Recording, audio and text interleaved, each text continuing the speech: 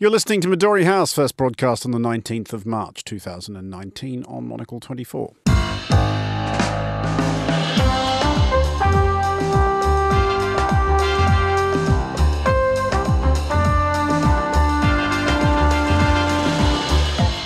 Hello and welcome to Midori House, coming to you live from Studio 1 here in London. I'm Andrew Mueller. On today's show, in the wake of last week's terrorist attacks in Christchurch, is a moment of reckoning for social media platforms at hand.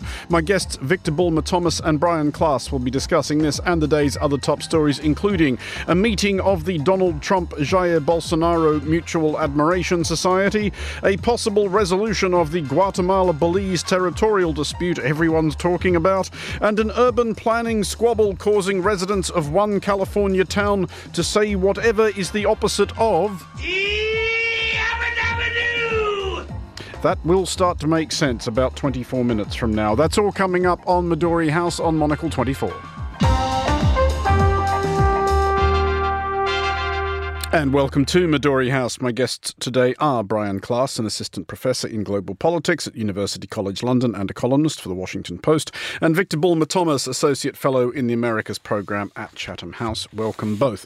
And we will start in New Zealand, still coming to grips with last Friday's murder of 50 people at two mosques in Christchurch by a far-right terrorist. New Zealand Prime Minister Jacinda Ardern, as well as seeking to tighten New Zealand's gun laws, has said that it is time that a long, hard look was taken at the role of social media in terrorism. And on this occasion, social media seems not merely to have been an enabler of radicalisation, but was used to broadcast the crime as it took place. Ardern said that social media platforms are the publisher, not the postman, and that it cannot be any longer a case of all profit, no responsibility. Brian, first of all, is she right? Yeah, I think she is. I think it's time to be more strict about regulating social media.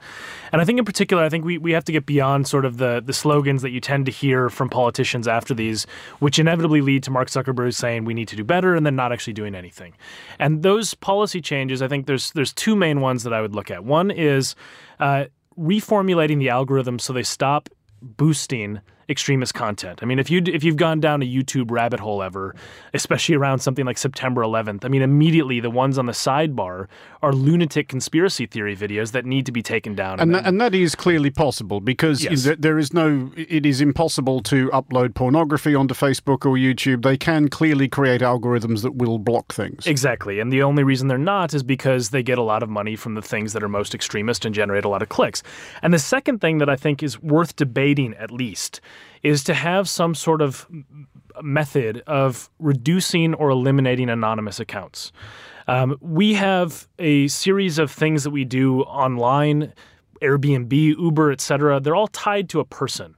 But when somebody spreads terrorist content online, they can just make 100 new accounts tomorrow, the second that they are banned from the platform. And I think that one way to possibly do that would be to have an opt-in verification system where you could still be on the platform anonymously, but everybody who had been verified would have some sort of check mark next to their name. And then it would eliminate this whole, sort of ecosystem where people are actually held accountable for spreading this content. Victor, the social media platforms have by and large, although increasingly tenuously, I think, tried to cling to this idea that they are morally neutral conduits of communication, that they are no more responsible for this than you would blame the telephone company if they were used to plan a bank robbery. That doesn't really hold up anymore, does it?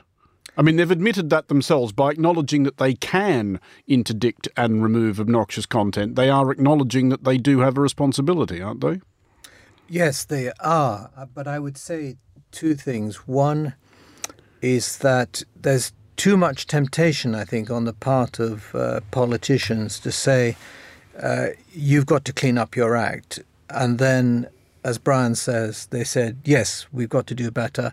And so the ball is in their court, and the politicians are left wondering whether they're going to do it or whether it's enough and all the rest of it. So I think clearly the guidelines provided by governments has to be much stronger and much stricter.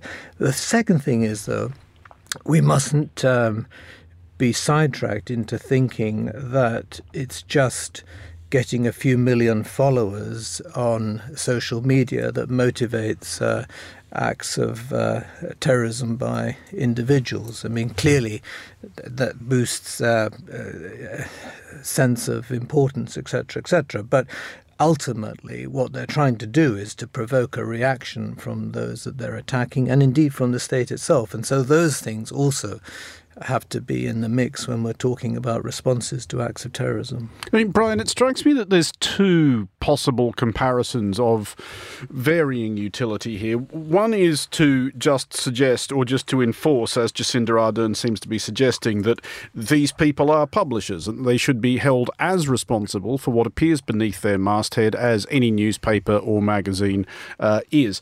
Or there's the argument, which I also do see, that we should encourage Facebook and Twitter and others to think of themselves as private spaces, which they are, and to therefore impose standards of behaviour accordingly, in the same way that if you were running a pub or cafe or other semi-private, semi-public space and somebody charged in and started making a nuisance of themselves talking about how the Illuminati carried out September 11th, you would have them slung onto the footpath.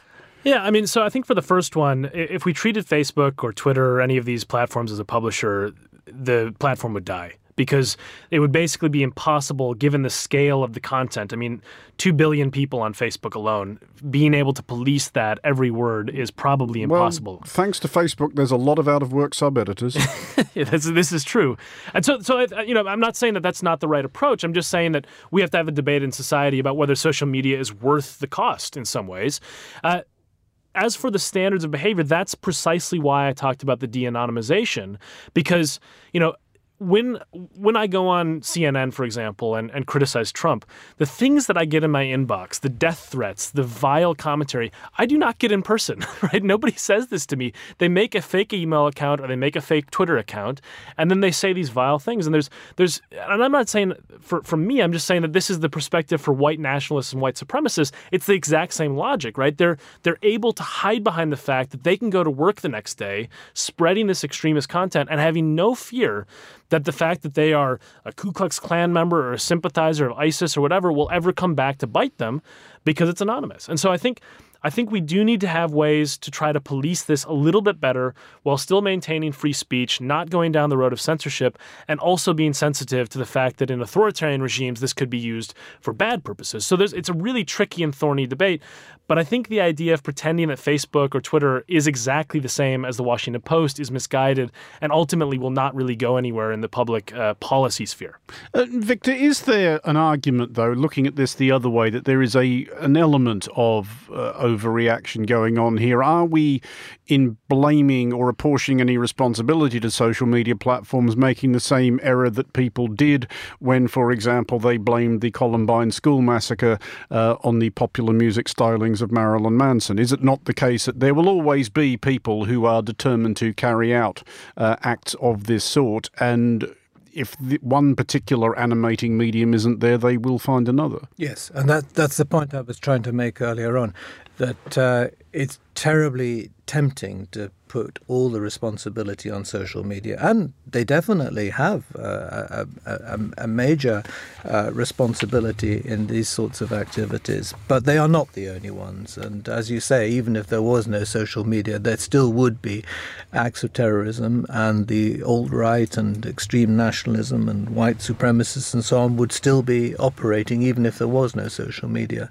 Okay, well, let's move on and take a look now at the United States, where President Donald Trump has taken time out from a protracted Twitter tantrum, remarkable even by his choleric standards, to meet his Brazilian counterpart and approximate kindred spirit, Jair Bolsonaro. The two men have depressing quantities in common. Both ran as belligerent populist outsiders, liberally ladling their rhetoric with notably uncouth baiting of women, immigrants and sundry minorities.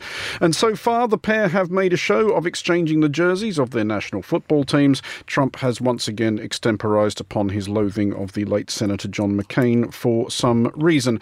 Brian, the joint press conference is occurring literally as we are talking, helpfully. As far as I'm able to tell, it appears to be going much as you would expect, i.e. the two men basking exuberantly in their regard for each other. A lot of talk about the perfidies of fake news and political correctness and so on and so forth. Is there any reason at all not to find this conclave incredibly depressing? No, I don't think so. But I do think, what I saw right before we went on air is that Trump had said that he's extremely thrilled. That was a quote to welcome Bolsonaro. And so, this is continuing the very depressing aspect of the Trump presidency, which is just openly embracing dictators around the world, and also in Bolsonaro's case, somebody who is flirting with neo-fascism and neo-fascist ideas, who has said some truly vile things. So you have, sort of an unapologetic embrace of the people who normally would create a bipartisan rejection on Capitol Hill. Trump is welcoming Bolsonaro with open arms. Victor, is Bolsonaro perhaps proof that Trumpism, strange and eccentric though it is, actually exportable? No, this is what's fascinating about this bilateral meeting, because on the face of it, it looks like a marriage made in heaven, but you don't have to scratch the surface very hard to see what divides them as is much more important than what unites them. For example, in Bolsonaro's team is his finance minister, Paulo Guedes, who is a fanatical neoliberal, who is simply in favor of abolishing all restrictions on trade and capital flows and all the rest of it. It's very opposite of what Trump's economics team believe in. Secondly, you have the issue of China.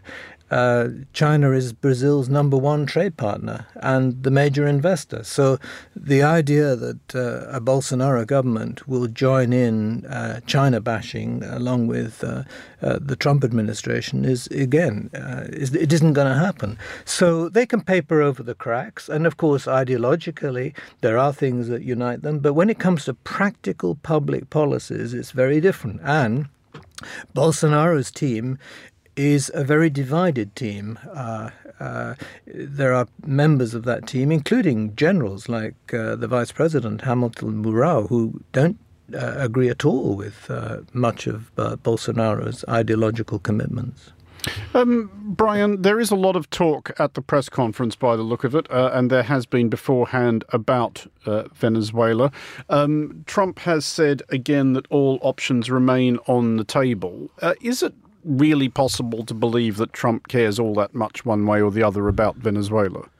Well, I think he does care, but I think he cares for reasons that are atypical for a politician, right? I mean, I think he thinks that this is a way to project strength. It might be a way to distract from negative scandals back home. And it also is a way to stick it to somebody that he wrongly perceives through the prism of left-right politics as opposed to authoritarian democratic politics. So I think, the fact that Pompeo, et cetera, Trump's Secretary of State will articulate this critique of Maduro is absolutely right, because Maduro is an authoritarian figure, but the reason they're doing it is more because they view, in my view, the fact that they might have a more of an ally, ideologically speaking, or somebody who's willing to kowtow to Trump in a much greater way. So, to my mind, again, it's for the wrong reasons. It's one where the saber rattling is a real risk, and it is possible that it could end in some sort of military action. And I mean, we'll very much see as this unfolds. But as Trump unravels, as we saw on Twitter over Sunday, with 50 tweets and sort of unhinged commentary, I think this type of outlandish foreign policy might become more likely. Victor, on that subject, and as I alluded to in the introduction, Trump's performance on social media over the weekend was unusual even by the standards he has established. Do we infer anything from that at this point? Is he perhaps just bored? Does he know that a significant shoe is about to drop? What seems the likeliest explanation? I don't see how he could be bored. I mean, of all the emotions that must be running through the White House. I genuinely think a lot of the time he is. I really think that explains an awful lot of his behaviour. Well, possibly. I'm not sure I share that. I think shock and awe via Twitter is certainly very much part of his message. But, of course, he is concerned about the Mueller report. I mean, he's going to have to deal with that fairly soon, and that may be part of his motivation. He is apparently at the press conference now complaining about Twitter taking followers away from him, Brian. Yeah, well, what do you say about that? Right? It's the meeting of the President of the United States, the President of Brazil, and you have a complaint about Twitter followers. It's just it's a sign of our times of how petty this administration. I mean, from any grown man at all, this would be ridiculous. Never mind one who is president of the United States. But the thing that's depressing about it is it's not even a story anymore, right? I mean, this morning he called his senior aide, Kellyanne Conway's husband, a total loser on Twitter. He said the Democrats tried to steal the election at the ballot box 2 days ago. He boosted the guy who spread the Pizzagate conspiracy theory, which is totally unhinged, and nobody even pays attention because they think, well, that's just who he is. I think that's the level that I think is most scary, is how used to it we've gotten, that these things that would define and destroy other presidencies have become old hat with Trump. Just as a final thought on this before we take a break, Victor, if we can just imagine a parallel world, perhaps, in which both the United States and Brazil are currently being governed by two relatively normal presidents, what would they be talking about at a moment like this instead of Trump's declining Twitter follower count? Well, funnily enough, Bolsonaro made the point, incorrectly as it happens, but not without a grain of truth, that he was the first Brazilian president for a very long time who wasn't anti-American. Certainly his immediate predecessor was not anti-American, but it is true that the relationship between Brazil and the United States has been quite tricky for a long time, and certainly since the restoration of democracy in the mid-1980s. So the idea that two normal presidents would go about, if you like, normalizing relations between the two most important countries in the Americas, with all due respect to Canada, I think that is a good thing. Whether these are the two people to do it, I'm very doubtful, because of the things that will divide them as the relationship deepens. OK, we're going to take a short break now. You are listening to Midori House with me, Andrew Mueller, along with Brian Klaas and Victor Bulmer Thomas. And coming up next, it is a big week for fans of arcane border disputes. Rome boasts an ancient specialisation in restoring the masterpieces of the past.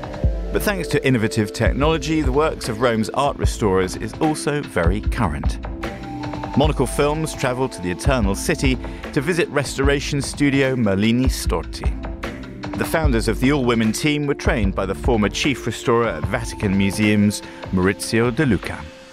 We can understand how restoration has always been present, and how, from the historical background, schools of restoration were founded that have formed a generation of restorers who currently are considered the best in the world. The Art of Restoration, playing now in the film section at monocle.com. You are back with Midori House with me, Andrew Mueller, and still with me are Victor Bulmer Thomas and Brian Klaas. Now, one might have supposed that the spectacle of the United Kingdom over the last 3 years or so would have been enough to put every country on earth off referendums for life. Nevertheless, Belize is gearing up for one on April 10th, soliciting the permission of its people to put to the International Court of Justice the country's interminable border dispute with neighbouring Guatemala. Guatemala held a similar vote last year and found upwards of 95% of voters, admittedly on a 26% turnout, in favour of going to the ICJ. Victor, first of all, before we proceed further, could you please enlighten that, I'm sure, tiny minority of our listeners who might have skated over this one, basically what this is all about? Well, when the British settlers first arrived on the coast of Central America, they confronted a Spanish empire that obviously opposed their presence, and it took until 250 years ago before they had any legal status whatsoever. But the British always acknowledged Spanish sovereignty. So when the Spanish Empire collapsed, Guatemala claimed Spanish rights in the region, including, from their point of view, the territory of Belize. Guatemala and Britain signed a treaty in 1859, but 80 years later, the Guatemalans unilaterally tore it up. So, although Guatemala recognized Belize in 1981, she didn't recognize the boundaries of Belize and therefore still claims part of the territory. So, after endless negotiations, which have gone on far too long for anyone even to think about, the two sides agreed 11 years ago that they would take this to the ICJ ICJ. But to do that, you have to have a referendum in both countries. And back to your point, Andrew, about referendum, it's no accident that it's taken 11 years because both sides are very nervous about the answer you'll get when you ask a referendum. As you say, Guatemala's done it, overwhelmingly voted in favour. Belize will do it on April the 10th, subject to a challenge in the courts that's going on right now. The opinion polls suggest the Belizeans will vote no, but we will see. Is there likely to be, just follow that up briefly, Victor, can you please reassure us that there's no mechanism by which, because we are living through a very weird time in the United Kingdom at the moment, we're not going to end up at war with Guatemala, are we? No, we are not, although we have on many previous occasions, and we've sent gunboats there to repel threats of invasions, etc. But the problem is you ask a question in a referendum and people will use it as an opportunity to punish the government for something totally unrelated to the issue at hand. Yes, as we have been learning. Brian, is a referendum, well, it's a silly question to ask in the United Kingdom at this point. I was going to ask, is a referendum any way to conduct foreign policy? The better question is probably, is a referendum any kind of way to conduct anything? But if we look at Guatemala's referendum held last year, okay, 95% yes, but the trouble is 26% turnout. That's not, you can't really claim that as a mandate for anything, can you? No, I think it's, I've been an international election observer several times, and usually if you have below 50% turnout, it starts to raise some eyebrows. Of course, that being said, U.S. congressional elections sometimes are down in the 30s. So, we have to be not on our high horse too much. I think the funny thing about this story to me is that you have a referendum of two sovereign states voting to give power to an unelected court of judges, right? This is the exact, if Jacob Rees-Mogg heard about this one, I'm sure he would be horrified, right? It's the exact opposite of the sort of take back control narratives that you hear in this country. Victor, what does actually happen if, as you suggest, the people of Belize vote no on April the 10th? Does this just turn into a modern-day equivalent of the Schleswig-Holstein question, which we were discussing there in the break, believe it or not, listeners? I will answer that, but let me just quickly point out that in Guatemala, a turnout of 26% in a referendum is extremely high. There was one, not that long ago, where 8% of the population voted. So although it's 26% it would be nice if it was much higher. By Guatemalan standards, it was quite high. Therefore, the onus is very much on Belize to vote yes. Actually, I think they will. But if they were to vote no, the wording of the special agreement doesn't say that's the end of the story. In theory, they could be asked to vote again in a year's time, and a year after that, and so on. There's no Erskine May in the Belize Constitution. The Speaker, who is a very good friend of mine, actually, would not be required to rule out further votes. But more seriously, if Belize votes no, there are two big problems. One is its international friends would say, look, you had your chance, you blew it. I'm afraid we can no longer help you in ways that we've done in the past. And the second is that the incursions across the border, particularly in the south from Guatemala, will accelerate, and the Guatemalans will refuse to do anything about it because they say, well, we don't recognize the border. Are you absolutely sure that there will be no gunboats that end up getting sent in over this? This sounds like it's what it's building up to. Not by the UK, no, because one of the interesting things about Belize is that it could have had its independence in the 60s. And the only reason it didn't is that because of the Guatemala dispute with the threat from Guatemala, the British had to keep troops there. And then in 1981, it's a long story and I'll cut it short, the British uniquely kept troops in the country with a defence guarantee for an independent country. But they finally withdrew their troops in 1993 after Guatemala had recognised the independence of Belize. But they forgot that Guatemala hadn't recognised the boundaries. They're not coming back. They're there for jungle training purposes and they pay a commercial rent, but they are not going back with gunboats. OK, well, finally tonight, few things are likelier to dispirit the urban dweller than the news that the neighbours are planning on having some building work done. Anyone finding themselves vexed at the disruption attendant on the erection of a new sunroom extension should pause to be grateful that they do not live next door to one resident of Hillsborough, California, who has for some years maintained a homestead apparently modelled on the architecture of the Flintstones. The house was built in the 1970s when things like that got built, but a new owner has decided to complement it with model dinosaurs, among other pertinent installations. Local authorities have now had enough and are now suing the owner.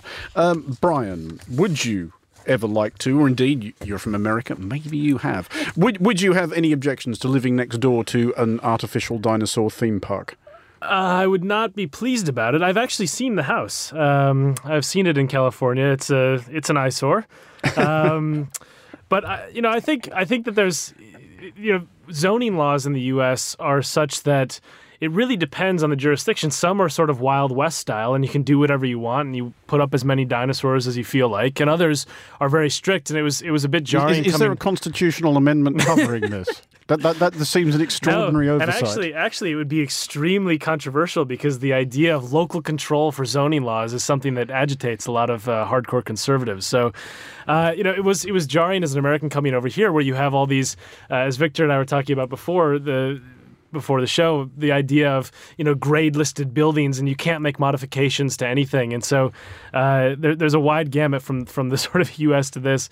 This one is pretty extreme. There was a case in Minnesota where a massive tree house was built. Somebody had made a 3-story house in a tree, and the neighbors basically sued them, and it came down about 6 months ago. So they could have just waited for the next decent storm. Victor, there is actually a genuinely interesting philosophical question attached to this somewhat ludicrous story, which is the one of what do we actually owe the sensibilities of our neighbours in how we choose to decorate our own property. And especially speaking as an Englishman who therefore presumably believes that his home is his castle, what account do you need to take of what the neighbours are going to think? Well, I'm Welsh, not English, but nonetheless, I'm sure the sentiment holds on that side of the border. I thought this is surely why God invented Leylandia hedges. It's to provide us with a mechanism by which anything that is particularly infuriating on the part of a neighbour's house or garden can be protected against. But more seriously, I'm always astonished how, you live in a city and the rule is basically live and let live. How else can you operate in a city? And yet I'm always amazed how often what should be really simple disputes to resolve get out of hand. And I haven't seen this particular house, unlike Brian, but I don't think I'd have any problem living next door to it. What if you lived next door to somebody who wanted to erect a life-size statue of Tyrannosaurus Rex in their backyard overlooking yours? No, I wouldn't object to that. I think what I would be upset about would be noise, but that is, of course, protected by the law. There are noise pollution laws everywhere, almost everywhere, as far as I know. And you have to, if you can't resolve the matter amicably on a bilateral basis, you have to invoke the law. Brian, if your neighbour was to build, say, an enormous statue of Donald Trump in their backyard overlooking yours, so it was right there every time you went outside, where would you take the man is free to do as he likes attitude, or what? I guess I would find a life-size statue of Barack Obama or something to duel with him. But no, I mean, it is an interesting question because there's some things where this happens where you have somebody wants to put up a large tree or something and it blocks your sunlight, right? I mean, there are zoning laws in some cities about trying to make sure that the buildings that are built are not too tall to block any natural light from anyone around. So there are genuine philosophical issues to play. That does bring us to the end of today's show. Brian Klaas and Victor Bulmer Thomas, thank you for joining us. The show was produced by Daniel Bates, researched by Fernando Augusto Pacheco and Teresa Marvuli. Our studio manager was Christy Evans. Music next at 1900, it's Monocle on Design. There's more on the day's big stories on the Daily at 2200. Midori House returns at 1800 London time tomorrow. I'm Andrew Mueller. Thanks for listening.